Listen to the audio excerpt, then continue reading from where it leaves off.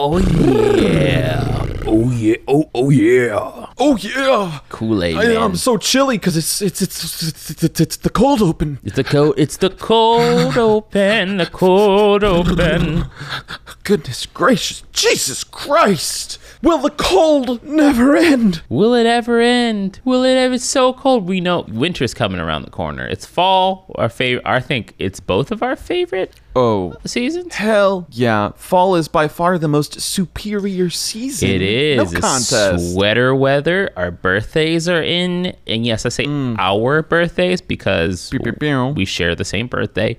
Is in the fall. And it's not too cold. It's not too hot. Some days get cooler than others. And then the beautiful leaf changing. Oh man, it's good stuff. You get colors. You get colors in nature. You get Halloween. You get fucking Christmas. You get fucking any excuse ever to like socially give presents tends to come in the fucking fall. Yeah. You get fall. smells. I guess winter is more presents, but like whatever. The cold times. Well, I mean, the colden times. technically Christmas is in fall. Does winter start after the 25th? Okay, now I need to educate myself on equinoxes and all that goodness. Here goes nothing, fam. Taking the journey. Here's the rabbit hole. When does? Oh nope, it's just outside. I thought so. I was like, I think December is peak beginning winter. It's the 21st, so I wasn't too far off. It's the 21st, but hey, Thanksgiving is in fall. Thanksgiving's in fall. That's the I think that's the better of the two holidays. It is. It has much more awful origins. Yeah, but I'll tell you what. Yeah. As long as there's something other than turkey there, I'm a happy boy.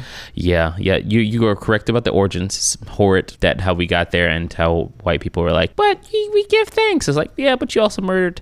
You also give genocide and disease. But if you turn it on its head and it's like, hey, it's just Friendsgiving. Yeah, you get food, and turkey is dry as shit. It is. It's like napkins. Yeah. I think that was like, and I can't claim that joke, unfortunately, because I think that is something that Jake Peralta says in Brooklyn Nine-Nine, but it has stuck with me because it is so accurate. Yeah, it is. I mean, when I did eat meat, ham was the more superior if you had to get like a big thing for everyone. Or just a roast. Any other animal besides the turkey. They're dumb and they don't taste good. We made a mistake, everyone. Reverse the food timeline. We need to tell a farmer centuries late, like before, that the turkeys, they're not worth it. It gets so much better, I promise. It's so bad that even cauliflower, I think, is better than turkey. Like, I would take a nice roasted like head of cauliflower steak over a turkey. I would, and I'm a carnivore. I've made roasted cauliflower taste better and juicier. And see, that's the thing. Everyone's like, oh, you just haven't had turkey cooked right. Like, you have to have turkey cooked right, and it's juicy and flavorful. And I'm like, listen, you can soak the napkin in all the fat you want. It's still not anything more than a napkin. Yeah, I mean, like, you can't, so you can do, like, fried. And then, like, the skin's good, but then after that, it's just like, okay. That you have, like, less than a millimeter of tasty. Yeah. Can we just get rid of that, period? That should not be staple. Yeah. Is there a way to make the turkey all skin? Could there be? Could we find a way to make the turkey all skin? Because the turkey skin is good. I know some rich folks who just do Cornish hens for people. It's like everyone gets their own personal Cornish hen. I'm like, that's a lot. Okay, so now we know where to host next week's Stream Theory, like the most pretentious place on earth. Right. There you go, folks.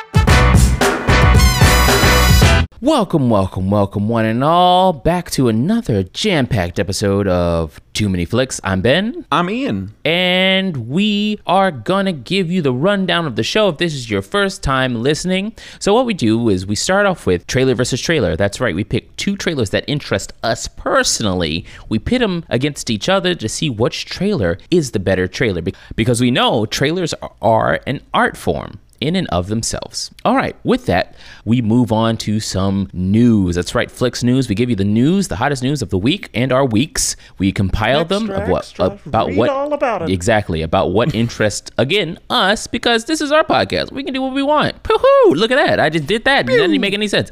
And then we analyze that and we give our fine-tooth comb of what we think and how we think that might affect the industry as a whole. And then we give a hot take. Sometimes we have a guest give a hot take with us, and it's something that might ruffle your feathers. It's going to be hot. It's going to be juicy. You're going to be like, I don't know if I agree with that. Well, I might agree with that. I don't know. It's divisive sometimes, and sometimes you'll love it. I don't know. That's why it's a hot take, goddammit.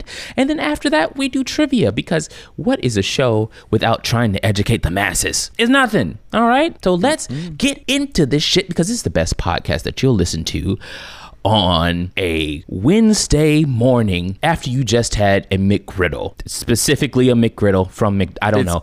They don't sponsor us. if you get the Egg McMuffin, yeah, you know, there's probably something better out there. Absolutely. Like maybe you're more a cereal person. Yeah. That day. If you get the you know, like, what's the chicken biscuit one? Maybe you get the chicken biscuit one. Maybe you do that. You know, maybe we're only going to be like the third best podcast you could listen to at that point. Maybe you do a tofu skillet. You just, you know, you like me. You're vegan. It's like, nope, this might be the fourth. Who knows? But after that McGriddle, we're going to be number one. We're number one. You get that McGriddle in hand, and baby, you got a stew going. Yeah, right? At least 10% of the time, all of the time. All right, with that being said, let's fucking get into the show. Trailer versus trailer. Alrighty then. Welcome, friends, to Trailer versus Trailer. We are here kicking off the competition in the laundry corner. We have, that's just a corner where I put my laundry I need to get done. We have Death on the Nile. Death on the Nile is going to premiere October 23rd. It is directed by Kenneth Branagh, and it's starring Gal Gadot, Armie Hammer, Rose Leslie, Sophie Okonedo, and many, many more. And I think even you, Ben, spotted Russell Brand. Yep, he's in this bad boy. Woo! All right. Yeah, Russell. Yep, he up in here. The premise, you might ask? Kenneth Branagh keeps chugging along in his efforts to restage Agatha Christie novels, this time with 100% more Gal Gadot. That's pretty much it. Yo, what? He's like, that's just he's a poster boy for those novels now. Yeah, I guess so. Yeah, he's sort of like the modern, arbiter's the wrong word, but I'm going to use it. He's the modern Agatha Christie arbiter, I guess. Right. We can't do a movie without Kenneth Branagh if it's Agatha Christie. All right. So our thoughts on this trailer. Here, I'll share my thoughts first, if you don't mind. Please, yeah, kick it off. Take it. What do you feel? The trailer is a very competently made trailer. There's some really cool set pieces. There's some really great costume designs. The acting seemed okay. I didn't get a lot of it. Gal Gadot can act. Sometimes I think she needs a very good director. There was a scene here where I was like, I don't know if I'm buying you 110%, but you know, that was very quick. Sometimes it's very hard to gauge a person's performance, and it also could be because of editing. Because we know if you watch the show, editing can make or break a performance. So with that being said, yeah, it's pretty. The location looks dope. The sound, though, yeah, I think the music in the first trailer, the Murder on the Orient Express, was all over the place. This one's a little bit better, but it's still a miss from me. I have a pet peeve about using other things that aren't of that period in time, or try to do something fun with that period in time time with the music, and just it seems very pop heavy, but that's exactly what they're going for, right? They're trying to reach an audience. Very poppy song, yeah. Yep, they're trying to reach that type of audience who's like, yeah, this might be a murder mystery, but we're gonna have teens anywhere from 12 to, I don't know, 35 who want to watch this movie, so it's gonna be targeted to them and not necessarily me. I don't know. Ian, what did you think? I agree with a whole lot of that. It is an incredibly competent trailer. It looks like pretty in regards to its production. The costumes are always going to like be a big appeal, like, you know, this, but for all of that prettiness, all like as gorgeous as it looks, it doesn't necessarily like ignite me, which as you pointed out, it may just be that we are not the target of the murder mystery demographic. I think for me this looks like it almost takes itself a little too seriously. Yeah, because I don't think that there's anything inherently wrong with the murder mystery old-timey detective genre. I think it can be quite fun, and the fact that this, like, the trailer, I don't know if the movie is, because full disclosure, I haven't seen Murder on the Orient Express. In fact, one of my first notes as I watched the trailer was like, God, does this mean I have to watch Orient Express now? Murder on the Orient Express? Yeah. So right. So maybe the trailers are just much more dour and dire than the actual movie ends up being, because the first one's trailer is kind of like, you know, stone cold serious too, but there is a little bit of levity in play. This one, it just felt like so serious. Like the whole thing, like, I have seen many murders in the past, I have caught many criminals. What I have seen here has shaken my soul to its core. She's like, I'm like, my dude, like, okay, like, right. what is this then? Like, what is, like, it's a lot of shit, man. Yeah, that's a lot right there. Like, it's extra. It's very extra, and maybe that's why I was like, okay, like, so maybe that does translate into fun in the actual picture itself, but for me, it didn't really work in this trailer. I was like, oh my goodness. Right. Oh God, what was I love the little tagline that they put up on the end, the little title card that says "Murder was just the beginning," and I was like, yeah, it's a murder mystery. Yeah, what the fuck very much the beginning of every fucking murder mystery. Right. Is the murder. He's the goddamn murder. Shit, the fuck you mean? Gee, yeah, dude, there was something fun, even if the music was an odd choice in the first trailer. There was something fun about that first trailer. I hadn't seen the movie either, because it's not my thing at all. Yeah. Like, in the slightest. Well, and for people who haven't seen it, I think what the risk that the first trailer does really well, that this trailer doesn't, is that they actually just allow a scene to happen, which we've talked about in the past. There are trailers, like, it's kind of a risk. A lot of marketing teams, it seems like, in trailer houses seem to be under the impression that the only way you can capture an audience's attention is like with quick, snappy music and montages. Right. When in actuality, sometimes the very act of just letting a scene go, if you cast good people with good writing, is enough. Yep. And so there is, just like in the first trailer that Murder on the Orient Express does well, it's just a long tracking shot as we go through all of the potential perpetrators of the murder, as Poirot like sort of like answers all of their ancillary questions, like, oh my God, there's a murder? Who could have been murdered? And it's like the doctor, the professor, as they all speak. And finally, Willem Dafoe's character, I think he's like the professor or something, is like, and who might you be or something? And it turns around and it's like, my name is Hercule Poirot, and I might be the greatest detective in the world. Like, fun. Love it. Right, yeah, no, it's pretty good. It's lost also in this one. Go ahead. Yeah, absolutely. That is definitely lost in this.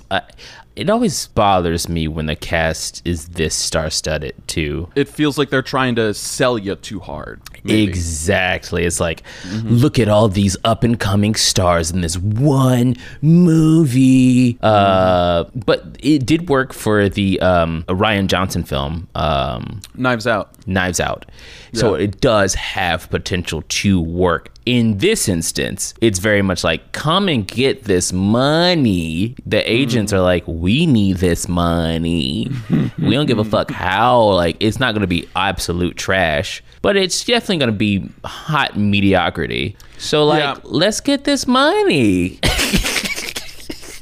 I think it's going to be very difficult for this movie too, after Knives Out has sort of changed attitudes in minds and perceptions of the murder mystery genre and how it can be presented. Yep. I'm wondering if there won't be like a little, like if this style of detective story won't have a little more pushback, won't have a more of an uphill battle. Yeah, it might. Didn't those movies come out at the same, like around the same time, Knives Out and Murder on the Orient Express? I believe they were the same year. No, I think Murder on the Orient Express actually came out like 16. Damn, has it been that long? It's been a few years. Yeah. 2017, forgive me. So about 2 years prior to Knives Out. You're right. You're absolutely right. So that was time to breathe. The Knives Out came and was like, well, hold on. We saw what you did, but like, look at us. Yeah. And here's the thing, like Rian Johnson clearly loves the genre. Like, I bet he and Kenneth Branagh, if they are ever put in the same room, would be mildly insufferable in how they would geek out over this genre. Oh, 100%. It would absolutely be charming, but it'd also be insufferable. I think Rian Johnson fundamentally, with how he played around with the genre of a detective murder mystery in Knives Out, it kind of changed the way that audiences, I think, will perceive or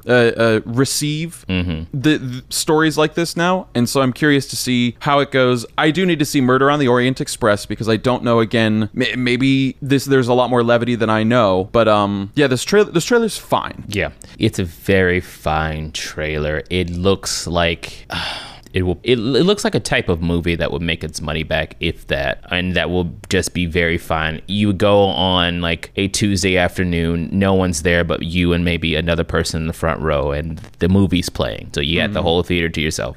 That's just how I feel about it. Not saying it's bad or good. It's just also when it's on a streaming platform, you can throw it on in the background and get to the end, like, oh yeah, I kind of guessed that person killed everyone. So, so that is with that. So let's move on to the challenger this week on Trailer versus Trailer. Up next in the cat corner, the kitty corner, bunch of cats hang out, cool cats or actual felines.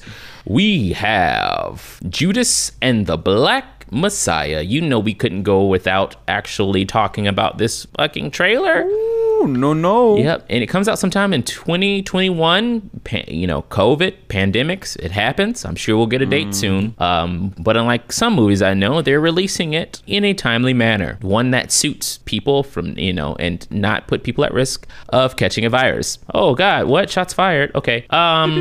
It's directed by Shaka King and starring Daniel Kaluuya, Lakeith Stanfield, Dominique Fishback, Laurel Howery, Martin Sheen, and Jesse Plemons. A biographical look at the relationship between the chairman of Illinois Black Panther Party, Fred Hampton, and Willem O'Neill, the FBI informant who would go on to betray him. Oh, I'm so glad that this is getting some light shown on it. Fred Hampton was not in our history books in high school. He never was talked about. He was unceremoniously assassinated in his own apartment by Chicago cops because ACAB. And yeah, this is for a lot of people watching this trailer will be the first time they heard about Fred Hampton if you don't live in Chicago or Illinois, the state of Illinois, period. And that's a damn shame, but I'm glad that this story is being told. And with that being said, this trailer is amazing. It's one of the best trailers I've seen all year. It's shot well. It's edited beautifully. I love the voiceover of Kaluuya's portraying Fred Hampton and the repetition of everything. I am a revolutionary. I am a revolutionary. It's just, and the call and response to that. And then having Lakeith Stanfield character not really say anything, but having all the words being spoken by Daniel Kaluuya for the most part, and just seeing his reactions to things and how much pressure he's under and all these other things, and just that voice that you keep hearing over and over again, that revolutionary, that activism that Fred Hampton was about, and how you can see just by having that voiceover how it moves Lakeith Stanfield's character, William O'Neill. Not William O'Neill. Yeah, no, William O'Neill, pardon. William O'Neill. It's phenomenal. Y'all, if you haven't checked out this trailer, do yourself a favor. This is almost not fair because we have one trailer, and we'll get into who won the trailer, but I mean, like, come on. Like, let's not beat around the bush. We got one trailer is just very fine, and on any other day probably would have won, right? And you got fucking this, which is like a masterful way. I don't know if the movie will be as masterful. I would think, because it's such a sensitive topic, it's such a historically accurate, hopefully, depiction of what happened that day, in those days, in that time. So I mean, like, one, it would have been hard to fuck up. It could have been done. I mean, we've seen directors fuck up some stuff that should not have been fucked up. Sure. Two, it's this was a gimme. How'd you fuck it up? Like you said, it was a gimme. It's brilliant. It's breathtaking. I don't think I can, I'm not going to sit here and take up all the time about it, because the less I say about it and the more time you have to watch it, I think that will serve its purpose a lot better. It's just so hard for me to describe what it is, and I think it's just better to be viewed. Ian, you have a tall task, like I did already. You tell the people about this fucking wonderful trailer. Yeah, okay, first of all, I don't know why they bothered to put, at about 1:36 into this trailer, out of the 1 minute and 47 seconds, at about 1:36 of this trailer, they throw up a title card that says, Academy Award nominee Daniel Kaluuya, and I don't know why they wasted all that extra time and effort to spell out nominee when they could have just put, like, winner. I'm pretty sure it's shorter, and going to be a factual statement once the film releases in 2021. Yeah. No, holy shit though. This trailer is peak trailer. The soundtrack is incredible. The song that they found for this, I looked in the comments and someone, I don't remember the user. I'm sorry, user. If you just serendipitously stumble on this episode, they said, holy shit, this song is an adrenaline activator. And I was like, absolutely. Like, this dark sort of like thundering drums with like a grimy sort of like almost sort of like foghorn call, like one of those like weird distorted like warbles. And from the very first minute of just like those clicks of like, and it's Daniel Kaluuya, and he turns around and he faces the camera and he tells you exactly who he is, and there is not a moment, like the confidence, the fucking assertion, and the effortlessness with which he delivers the lines, like Fred Hampton, chairman of the Black Panther Illinois chapter party, like, and just like this like little like look down and up. So this is fun, and I'm not going to talk too much more because you made an excellent point. Just go fucking watch it. Don't listen to us talk about this. A fun little thing that they always try to teach actors who are getting on camera for the first time is like, don't break eye contact with wherever your eye line is, because it makes you look weak. Something that Kaluuya does in this that I think is so fucking good in the very first few seconds that he is on screen is, as he's introducing himself as Fred Hampton, he does this like little look down and look back up, and it totally is like the exception to that rule that they teach young actors, like, don't break eye line. It's just like, it's this flex of like, I am so comfortable in this portrayal. Yes. Like, I'm gonna break the rules and I'm gonna look right back at you, and I'm gonna be all the smugger for it. Like, whoo, I cannot stress how good this motherfucker's gonna be. Real quick, I'm just gonna rattle off all the good shit so I don't take up too much more time. Jesse Plemons, it looks incredibly upsetting. Like, holy fuck, like the way that they utilize him in this trailer is phenomenal. The way that they juxtapose Jesse Plemons' character's text with the actual images of Fred Hampton on screen. He's like, it's so precise and particular, and what a great thing. He says, as we are shown on screen, a picture of a group of young black men laughing in a car that then cuts to a young black couple like in bed together, like sort of like playing like this peekaboo loving game. We hear Jesse Plemons, the FBI agent, say their aim is to sow hatred and inspire terror. And just like the juxtaposition of those images with text, like, sure, like the powers that be may be saying X, but we're just going to show you Y. We're going to show like Z. We're going to show the actuality of it. Like, whatever trailer house cut this trailer together, kudos, because it is fucking incredible. Absolutely go watch it. 1 minute and 47 seconds. It accomplishes more than a lot of feature-length films, and I cannot wait for this fucking movie. Biggest hype of 2021 for me right now. Yeah. I 100% agree with everything you said. Double down, triple down, quadruple down on everything you just said. Please go and watch the trailer. Now it comes to sometimes a hard part of trailer versus trailers, deciding what trailer is the best one. Ian, I know I don't really have to ask, but what trailer do you prefer this week? Oh my God, it's Judas and the Black Messiah. Right. Mm-hmm. Yeah. I can't think of a trailer that we have covered that could rival. Go ahead, rival this for me right now. How about you, Ben? Ben, was this a hard decision for you? Have you deliberated? Have you finished your deliberation? It was so tough. I'm actually going to have to go with no, of course not. This is Judas and the Black Messiah, man. You gone 100%, 1,000%. If you couldn't tell, this is so anticlimactic. If you couldn't tell by how we introduced the fucking trailer, this is obviously a better trailer. Yeah, it just is. This is anyone who is interested in editing, in like how if like that's your fucking shtick. You like making trailers. This is a fucking must watch.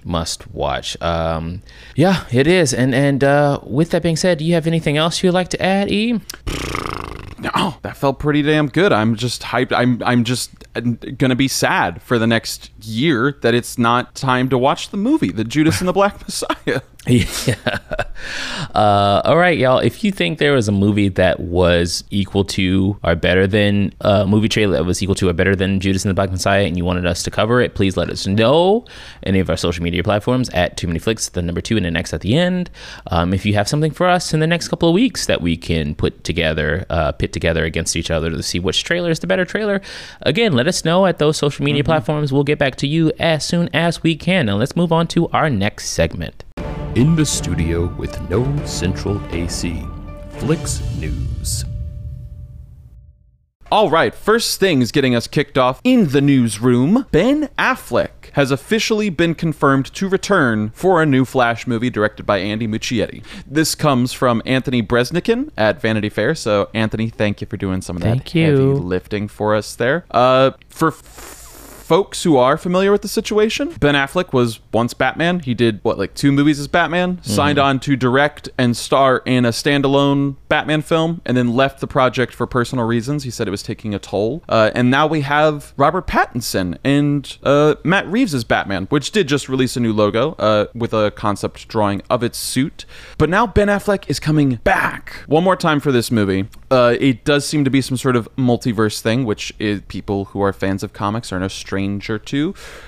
Supposedly, it is just a cameo, but Muschietti claims that it is a substantial part of the film, saying that he draws on the parallels that he sees between Barry and Bruce. And yeah, apparently that's happening.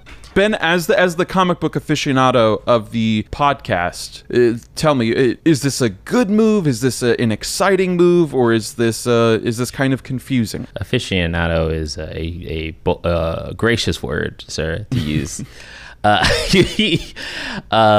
This is fucking confusing. Okay, so I feel 2 ways about it, and I'll be brief and we'll get to our next point here. Sure.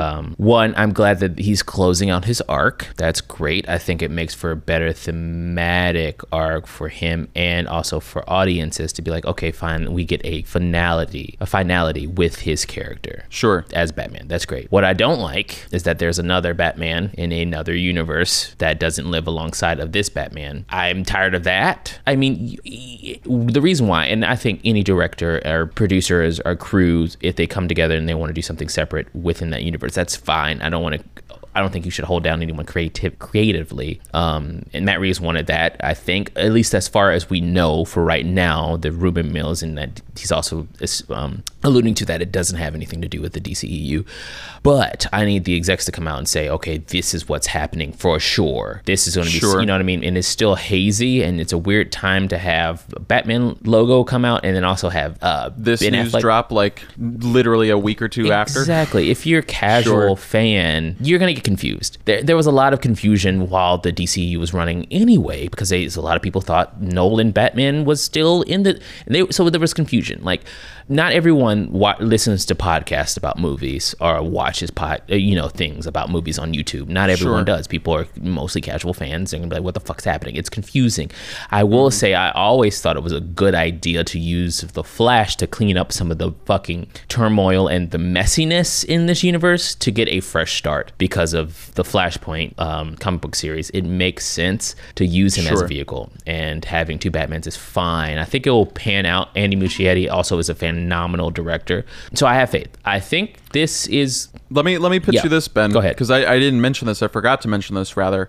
It's not just two Batmans. Michael Keaton's Batman is apparently going to make an appearance as well. Right. So actually three Batmans. We've got at least three baddies. If they can brilliantly weave it in to make it make sense, then, by all means. If they have a plan, again, Andy Muschietti is a very good director. We've seen what he can do. Seems like he has a plan to weave this in. One, I don't need to see a Batman origin story. I will literally walk out of the movie theater. For the love of God. I'm not doing it. Not doing it anymore. We don't need it. So get that We've shit had out. it for like 30-something years now. Yeah, we all know what fucking Batman has done. We know how he's gotten there. We know his parents. Stop. But I think it could work. I think it's definitely going to put butts in seats by having Michael Keaton in there. This might be one of the highest grossing DC movies because of the nostalgia and seeing how these two will work. I mean, I think it can work. It can work. I have my reservations. That's where I'm at. Dare I say cautiously optimistic.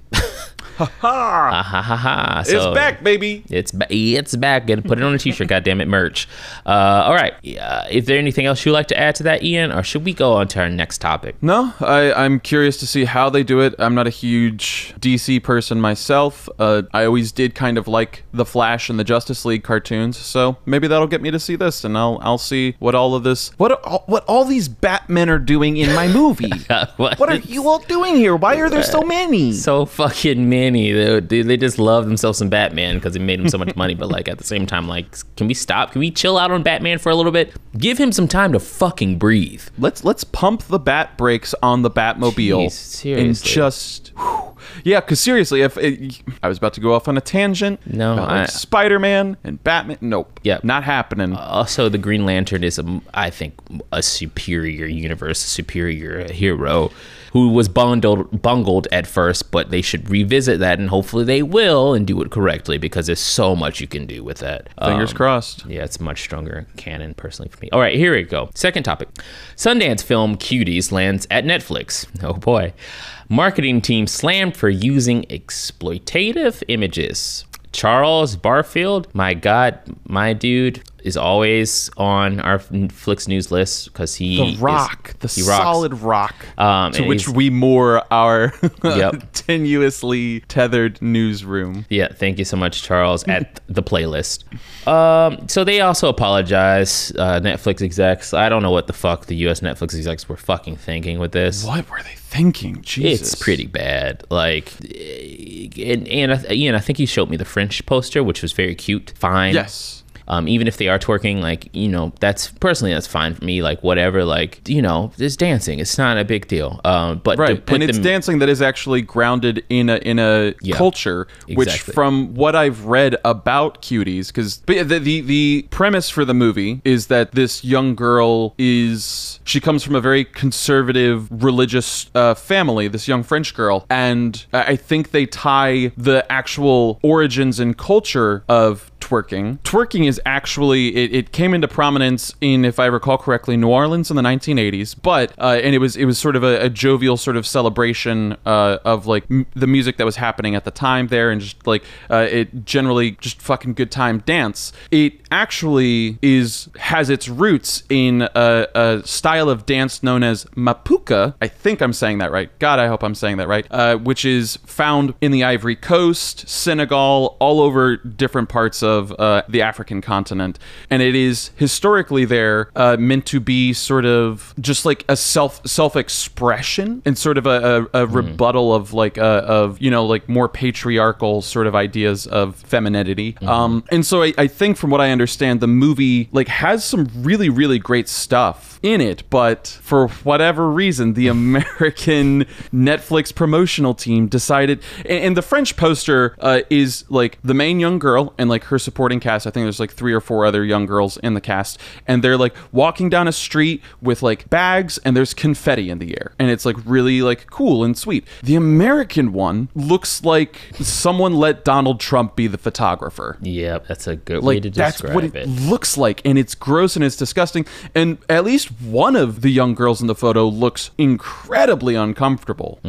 So like Netflix made the right move to apologize, but like where did that come from? Motherfucker, you shouldn't even been here to begin with. Fuck, I hope that all made sense.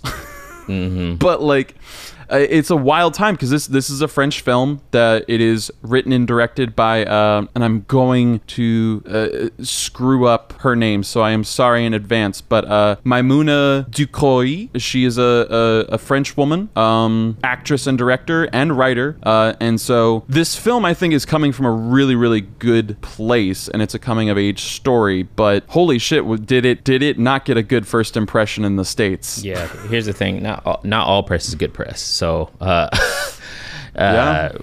so this is definitely not a good step forward. Do better. Come on, guys. What the fuck? Come on. What, like, really? Sexualizing children? Like, stop. That's really all I have to say about that. Is like, fucking stop. I don't really have anything all else. there needed to be. The express, it's just like, we shouldn't see that. That shouldn't even be a thing. You shouldn't have to apologize. It shouldn't have been thought. Like, you had so many execs look at that when it gave it the green light. Like, I know you green light everything, Netflix, but fucking come on. Oh, damn. Jesus fuck. Yeah, I don't know. I'm done with that. Anything else you got to say? And that's all, friends. Like, there's like, if we missed any other monumental news that dropped recently, please feel free to reach out and let us know. We, at the time of this recording, there's some stuff about Tenet and whatnot, but everyone's gonna be talking about Tenet, so we did kind of just let that fall by the wayside. Go check it out. There's a 3-minute Travis Scott music video. It's dope. That's the news, though. Do it. The news. God damn, that's hot as hell. Oof. Oh shit! Oh god! Oh my god! That's hot. It's hot. Shit! Get some ice. Jesus! Oh my god! Man, why did you tell me it was so goddamn hot? So hot in here. God. Well, like Nelly said, the great Nelly. So hot in here. So take off all your clothes. Yeah, the poet Nelly. All right, we got a hot take today. Hang on, I don't want to get. No, we can't do this. We're gonna get. We get sued. They're gonna yell at us. Cease and desist. If we can get Nelly's eyes on this podcast, y'all, I don't know. I think the sky's the limit. Yeah, right. What you got for us today? Anyway, this was a great conversation, everybody. Here. So let's go. You know what time it is. The listeners from the last episode will know that I had sort of a bold take, a bold claim. Some might consider it hot. And that claim, you might ask, The World's End is Edgar Wright's best film. Like, can we just stop and just like appreciate that is canon now? That's that. So yeah, there you go. That's the hot take. Thanks for tuning in. That's fact. There it is. All it's great that everybody. I think we can move on. Yeah, I think. I think we're good. Thanks for tuning in. Yeah. No, Ian, defend your claim. Go. Yes. Okay. Here's the thing. Edgar Wright is a brilliant visionary director. There's no disputing that. Projects like Scott Pilgrim push the limit in terms of a suspension of disbelief and how you use heightened text and transitions diegetically. It's really creative and it's really fun. Something that I really like about The World's End, and it's the way that it wraps up the whole Cornetto trilogy, which for folks who are unfamiliar, Edgar Wright's got 3 films that star primarily Simon Pegg and Nick Frost. It's Shaun of the Dead, Hot Fuzz, and The World's End. This is typically referred to as the Cornetto trilogy because of the ice cream cones that they eat in every single movie. The World's End does this really, really daring thing that I don't think a lot of storytellers feel confident in doing, where it just allows itself. It's a comedy movie that allows itself to be sad, and it is very deliberate in its pace. Everything is so specific. And here's the great thing. Minor spoiler alert, I guess, but like this is half the fun, I think. If they tell you the whole movie in the very beginning. I really love a story that gives you all of the puzzle pieces and is like, okay, you have the puzzle pieces. If you're smart enough, like you can figure it out, but we are confident enough in our story that we're going to let you see it all, because that's half the fun, is doing that math. On top of this, it is a complete subversion of the typical sort of archetypes that you see in films, maybe even archetypes that if Edgar Wright and co. didn't help establish, definitely helped legitimize and solidify, wherein you typically have like the more attractive male co-star be the like grounded one, and you have like, you know, like the sort of bigger build individual be like the goofy comedic relief, and like this one does it beautifully, where we got that for 2 whole movies. We've seen these 2 actors do that. It would have been unfulfilling to see them do it a 3rd time, so they took a massive risk and literally had a swap of archetypes that generally I feel like studio heads and other big producers and like, you know, big brain execs or whatever would not normally allow to happen. Yeah. I could keep expounding, and I have a few more points, but I'm curious to hear if you all have any thoughts or pushback on what I've introduced here. Ooh, it is indeed a spicy take. One that I actually agree with. I think it's probably his strongest one. Thank you. Yeah, it was my favorite. I remember purchasing it from like a fucking like Target or something, and I'm like, all right, I'm gonna try this one out. I've liked Hot Fuzz. I liked, you know, Shaun of the Dead. Let's see what this is about. I just think it's a better made movie than the other 2. I just think it's a full, solidly structured and shot film, and I think it's just the cleanest out of the 3. Yeah. And here's where my take becomes, I guess, quote unquote spicy, is that I think it's his best out of his catalog. Like, not even just the Cornetto trilogy. I genuinely do think that it's stronger than Scott Pilgrim or Baby Driver. Okay. So when you put it up against and I was just about to get to that. I'm glad you brought that point up. But when you put it up against a movie like Baby Driver, I need for you to better flesh that out between. Sure. Yeah. All right. So Baby Driver, I'm not here to say that it's a bad movie. It's not. We know. Yeah. To say that Baby Driver is a bad movie, or to make the claim, for that matter, that The World's End stunts are better than Baby Drivers or something, because I'm not going to say that at all. What Edgar Wright is a master of is using action to tell story, and he does it beautifully in both films, just on different scales. What I really like about The World's End over Baby Driver, it feels more atmospheric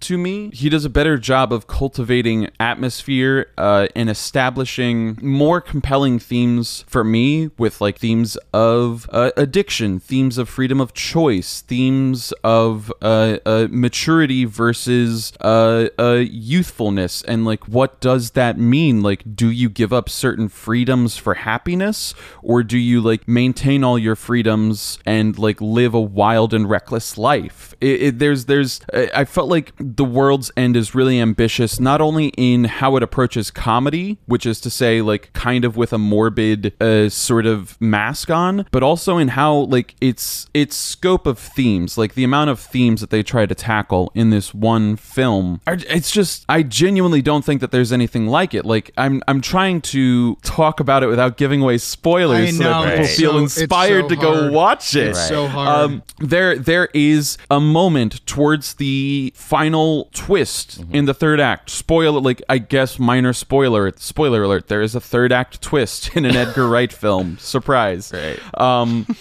But towards the 3rd act, like there is just Edgar Wright and Simon Pegg, I feel like definitely worked really, really closely to establish Gary King is the character he plays. Gary King's sort of circumstances in this film. And there comes a moment that is set up so beautifully just about 10 minutes earlier when the crew, for those who are unfamiliar with The World's End, the premise is essentially a group of middle-aged men who were really really close friends in high school attempt to go on a pub crawl that goes so disastrously wrong, they actually end up causing the apocalypse.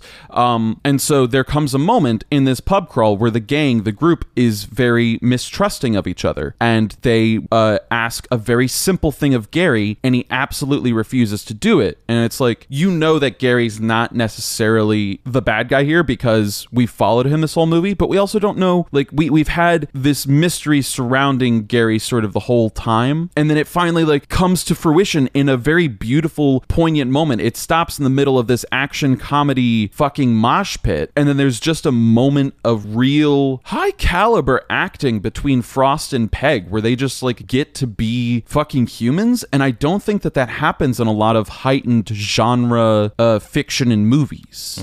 And that specifically, that moment really gets at me. But to touch back on and bump up against Baby Driver once again, Baby Driver might have the superior stunts, and Edgar Wright and his stunt teams are an endless fount of creativity and ingenuity and fresh inventive ideas. My favorite fight scene of all time is still probably one fight scene in The World's End. Spoiler alert, on this pub crawl, they get into a fight in a bar, and there is one particular like 5-ish minute fight sequence wherein Gary King, whose goal is to finish a pint in every pub, is finishing there is a whole sight gag, which again Edgar Wright excels in, wherein he is constantly trying to finish a single pint over the course of this whole fight. Meanwhile, one of his friends, who's like Nick Frost's character, who's an ex-rugby player, has armed himself with bar stools and like just like really goofy visual comedy, but done so well, and like the action is always crisp and clear and concise, and I can always tell what's happening, which is difficult for a lot of action directors to accomplish, especially in a fray so frenetic as a bar fight. Y'all, when I tell you The World's End is like his best film, I'm not just trying to say that to like get people incensed. This is a genuinely held belief of mine. Everything from the very first time the soundtrack hits, which introduces the working title card, like, and like the way that the working title transitions into like a glass of like a pint or something, like it's just it's a good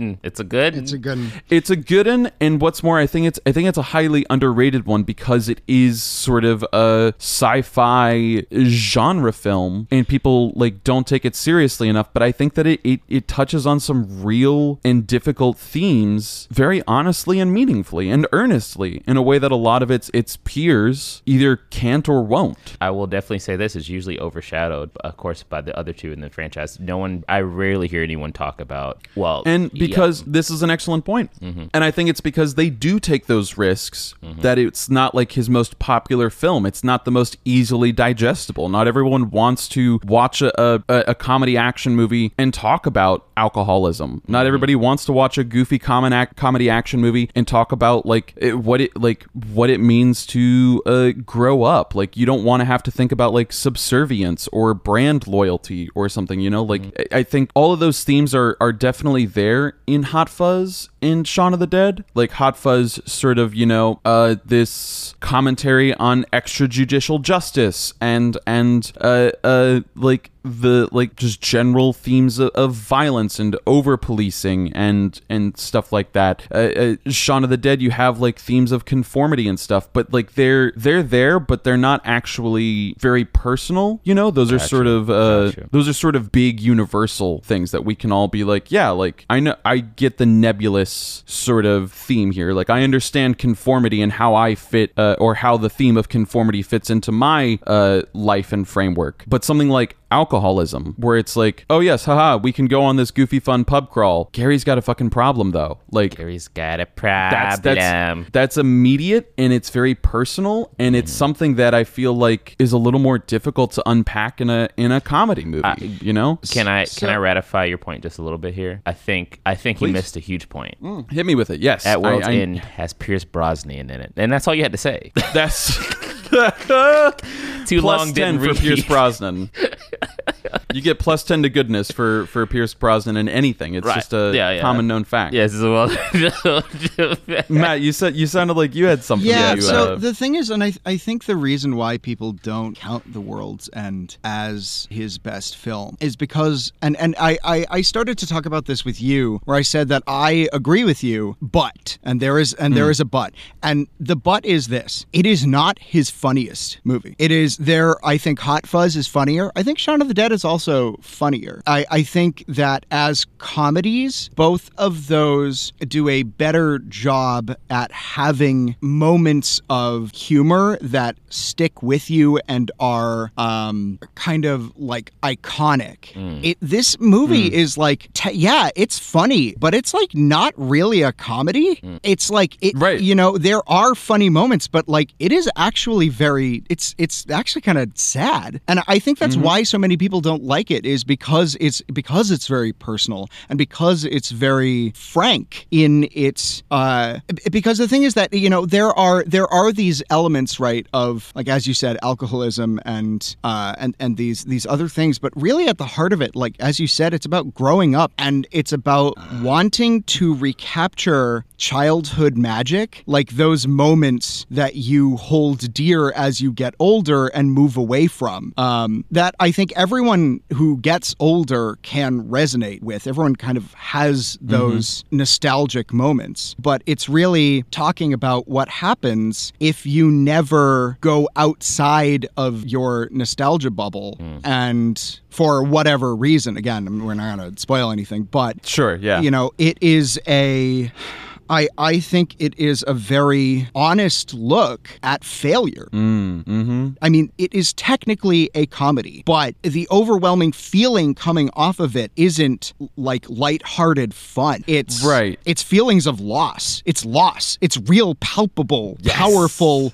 loss, and this sort of nebulous loss where you don't even know what you've lost, because what you've lost is like potential. Like you've lost something you never even had. I'm going to push back on you. I'm going to push back on you right now that this movie is not funny, because I think that it's just, the comedy is just a little more understated than the other ones. The other ones were a little more slapsticky and evident. In the very first there's a train station sequence where they're all waiting for Gary. As you all remember, like Gary has individually promised each of them whatever they need to get the band back together. And they're all sitting at the train station. There were like a dozen jokes packed into the 2 minutes of that train station sequence. Like, no lie, like minute for minute, this film doesn't miss a beat to give you a joke unless they're trying to be serious. Like, they're very particular about the points where they're being earnest. Well, of course, because it's an Edgar Wright film and because he's a brilliant writer. There is never a wasted moment in any of his movies. He's just so good. He's so good at that. I do agree with you that it is funny, but it's a different kind of humor. Yes. Hot Fuzz is like laugh out loud funny, and is quotable. Shaun of the Dead is quotable. This one is slightly less quotable and is a little more subtle, is a little more... There's a little more nuance in the jokes. Yeah, it is more subtle. And that's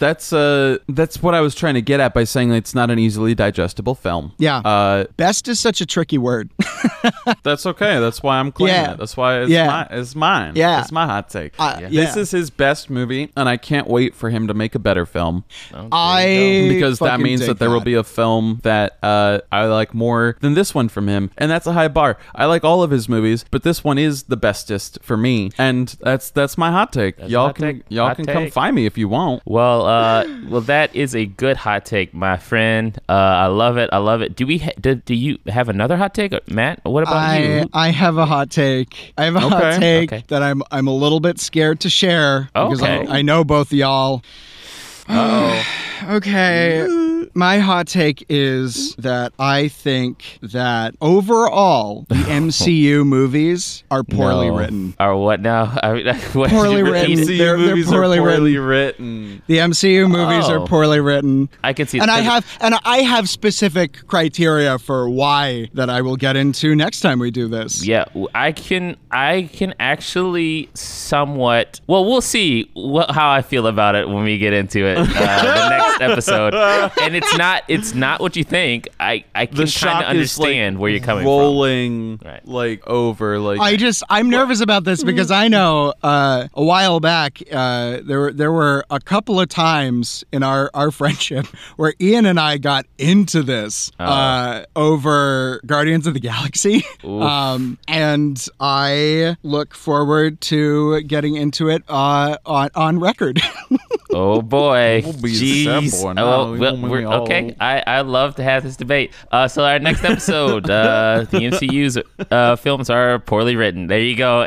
And Fuck it. I'm dying on this rock. I probably. Sir, here's your bed. You have made it yourself. We I- shall leave you. There's a mint on the pillow, and Seems to be full of broken glass and shit, Ian. But, I did not make the bed. You have made it for yourself. From what I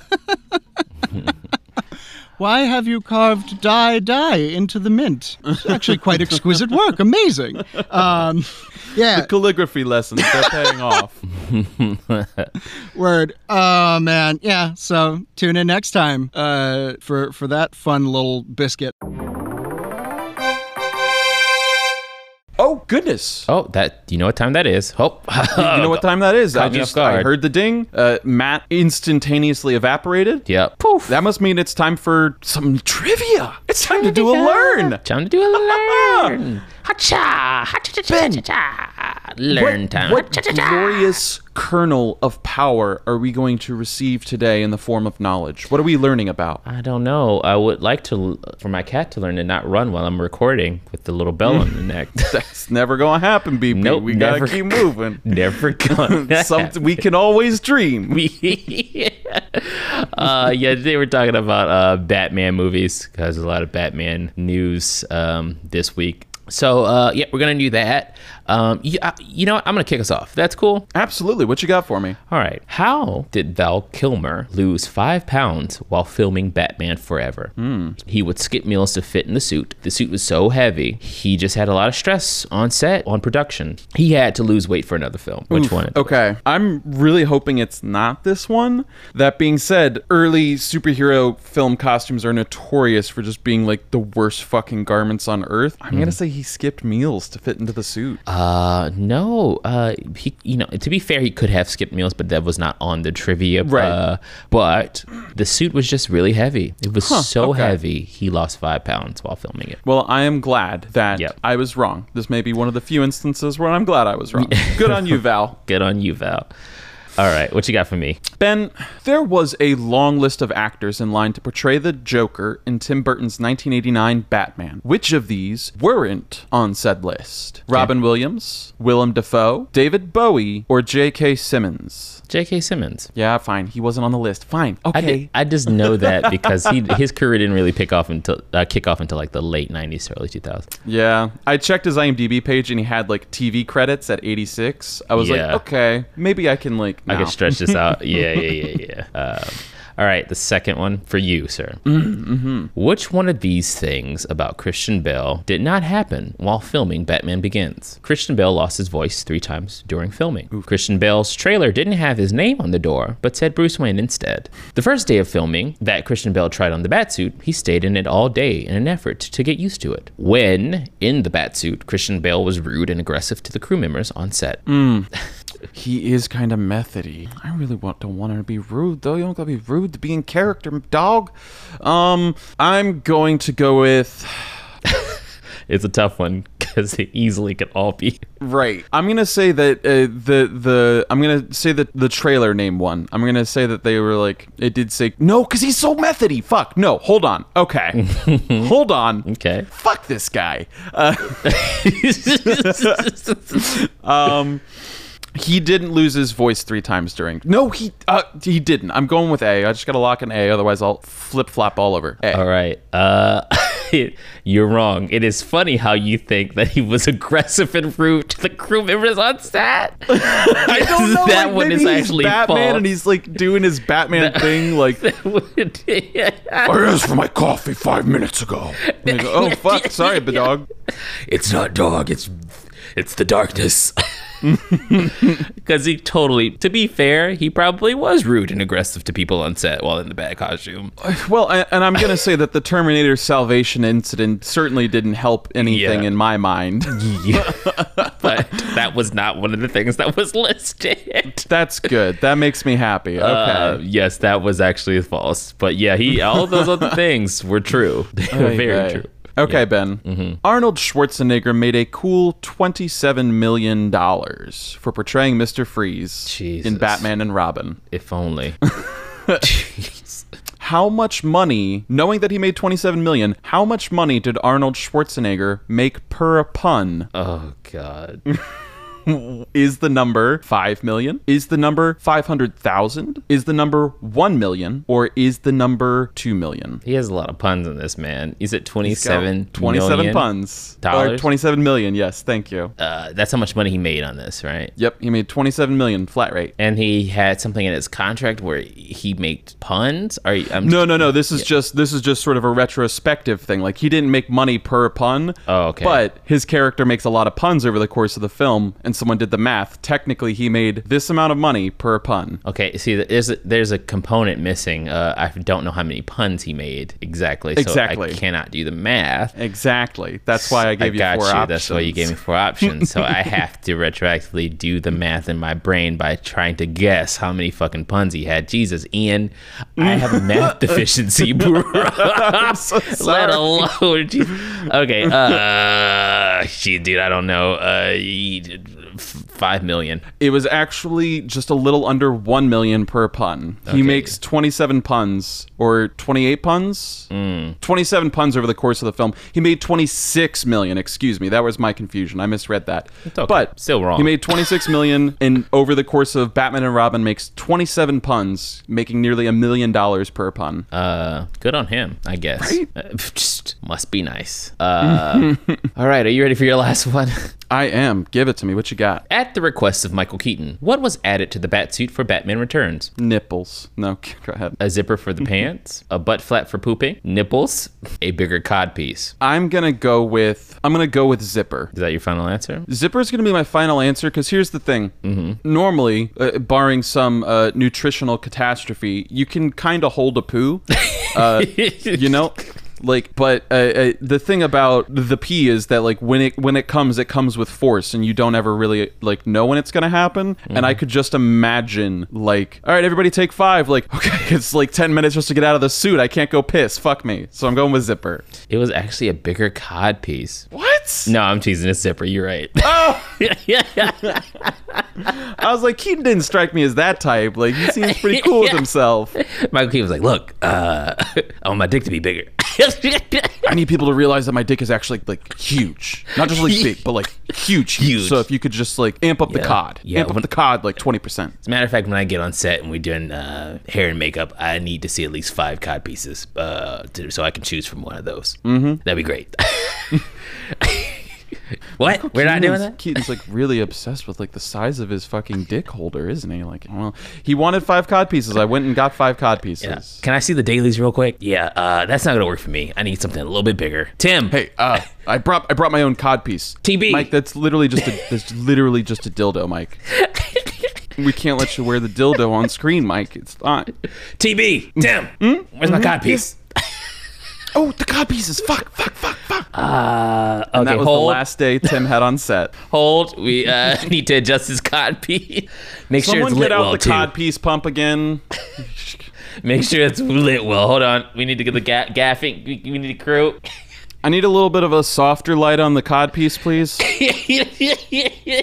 Please, can we please block out that excess light? I really want to. Well, it's not me. It's Michael. Michael really wants us to make sure that the cod piece is well lit. That it's well defined. I am the knight. My cod piece is Justice. I'm sorry. Should I give you a third question, or should you we cancel should. our podcast right going. now for whatever that was?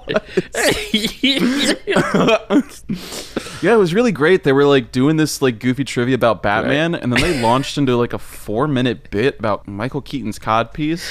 It lost me. They lost me. Unsubscribe. All right, Ben. Yeah.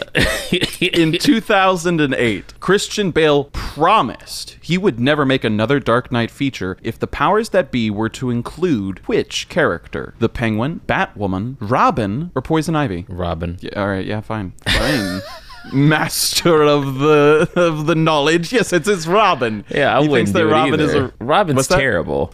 Robin is kind of lame. It's Yeah. so lame, dude. I never enjoyed Robin. I just never. So Robin was almost going to be in the 1989 Batman. Do you know who they had shortlisted to play Robin if they added him? Who? Eddie Murphy. And that ends trivia for today.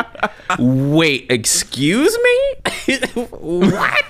That was almost a trivia question I was going to throw on there. Yeah. Eddie Murphy has been tied to the Batman franchise for a long time, actually. Like, Really? in all honesty, like, it's been very weird because they wanted him for this. His name was being tossed around for this new film, and I think it was tossed around a few times for the Nolan film. For some reason, Eddie Murphy, they really want to put this nigga in the franchise. It just never works.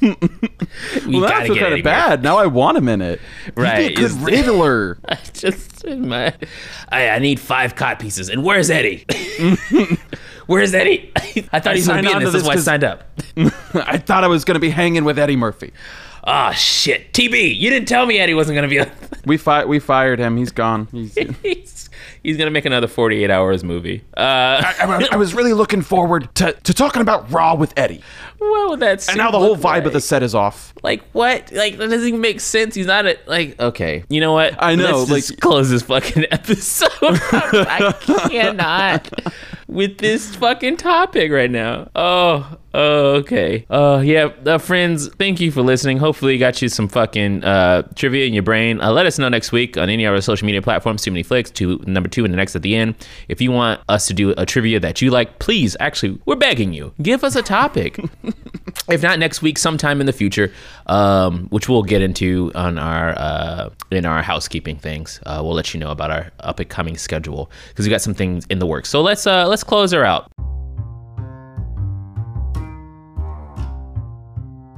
Whew, man, another episode in the BOOKS.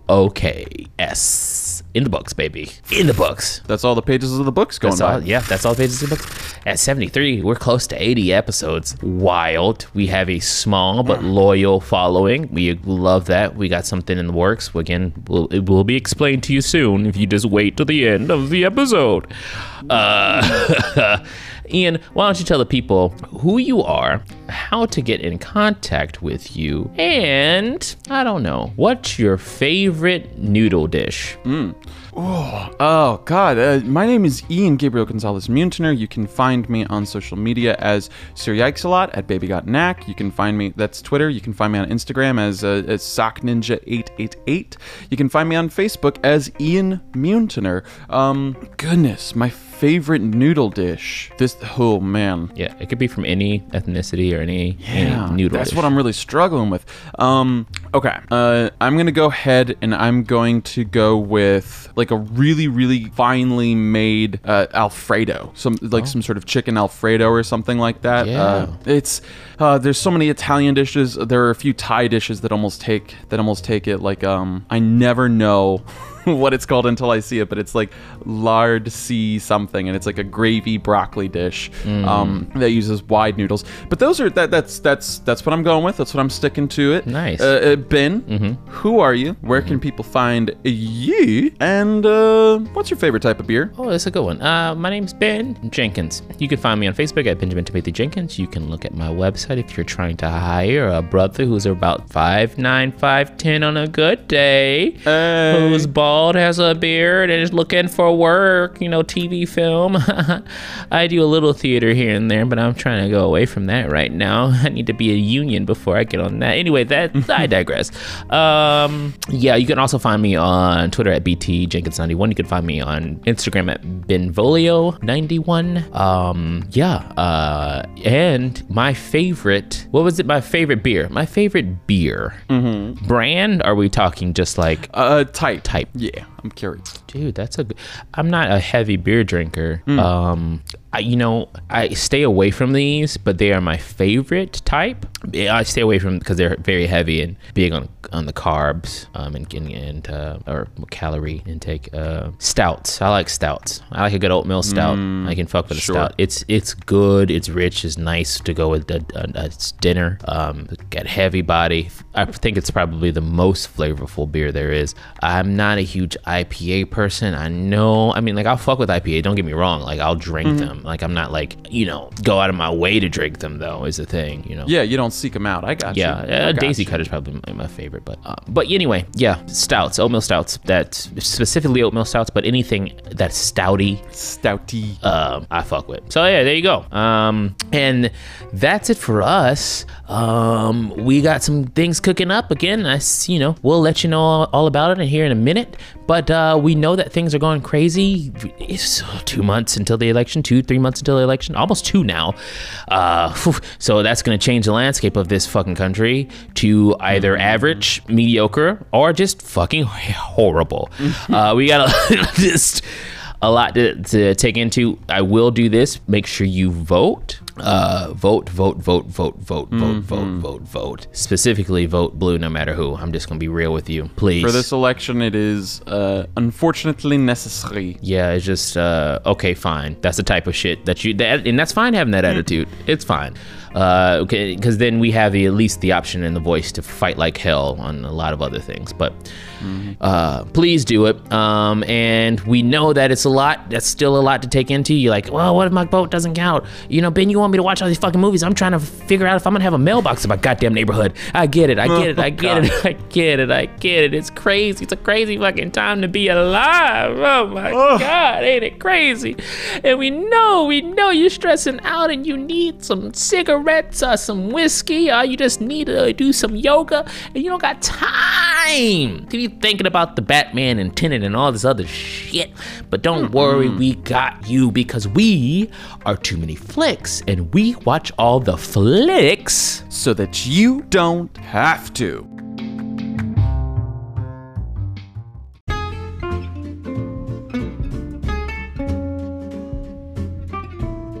Hey, you made it to the end of the episode. Thank you so much for listening all the way through. We have a few things that we want to cover with you before we sign off here. First things first, if you want to get in contact with us for anything at all, please leave a comment, subscribe, anything like that. You can contact us on any of our social media platforms. It's number 2 and an X at the end. That's at Too Many Flicks. The number 2 and an X at the end, and we will get back to you as soon as we can. Again, subscribe, comment on anything that you see there. Also, on any of the podcasting streaming platforms, please rate our show and review it. That way we can trick the algorithm into thinking that we have a lot more listeners than we actually do. But we do have a faithful base of listeners, and we are happy that you guys are with us, because we can't do it without you. Also, if you want to get in contact with us via email, you can do that as well. That's toomanyflicks.chicago@gmail.com. That's toomanyflicks.chicago@gmail.com. And I'm almost done, guys. I promise you here. But I want to let you guys know that this show is moving in different directions. Not anything too drastic, but we're trying our best to finally take that step forward and move the podcast over to, platforms like YouTube. So that way, not only can you listen to us, but you can hear us, because we understand that not everyone can listen to an entire podcast without any visual stimuli. And we want to give more people a chance to actually see the background and how things work behind the scenes, and we can just establish a really cool dynamic between viewer, listeners, and us, because you guys are a part of the show just as well as we are. You help us make it just as well as we make it ourselves. So again, we thank you very much. Also, we have D&D podcast coming soon. That's going to be headlined by our good friend and audio engineer, Matt Frost. Be on the lookout for that. So we need some time to make these moves happen. So what's going to happen here with the structure of the show is that we'll drop Too Many Flicks proper every 2 weeks. We know there's a lot of movie news, a lot of things going on right now. We will get back to our weekly schedule, but for right now, we're kind of front loaded with a lot of the business side of everything. So we want to make sure we get everything done in a professional manner. So you'll see the show fluctuate from week to week, which is good. It's a good thing. We'll just have a lot of news to cover in that week, but we will do it enthusiastically like we always do. But Stream Theory, which is a little easier for us to produce, will come out weekly. So you can still look forward to a show being weekly. In that Stream Theory, we'll review anything that's on a streaming platform. And Too Many Flicks proper, that's every 2 weeks. Just giving you guys a heads up, because we have so many things in the works for you. Just be on the lookout. In the next couple of months or so, we're trying to grow the Too Many Flicks brand as large as possible without it being overwhelming. So just be patient with us as we try to traverse new territory in this media business. And again, thank you guys very much. Also, we will have links to Black Lives Matter foundations in the details as well. We are not tone deaf. We do know that Black people are still being killed by police officers. It's just no other way to put it. It's disgusting. We believe that Black Lives Matter here, and we will always do that. And we want to put that out there. Please donate. It's happening here in Chicago. It's happening everywhere. We're sick and fucking tired of it. And we want to make that a part of this show as well. So if you listen, that means you got to be in support. That means we got to do the legwork just as well as everyone else. And we will use this platform to make sure that people understand the importance of Black Lives Mattering. And that's every Black life. And we want to make sure you understand that. That way we are on the same page moving forward. All right, I'm out of here, guys. I know it's a longer housekeeping message than usual, but we have a lot to cover. So, okay, bye. Love you. Thank you so much for listening.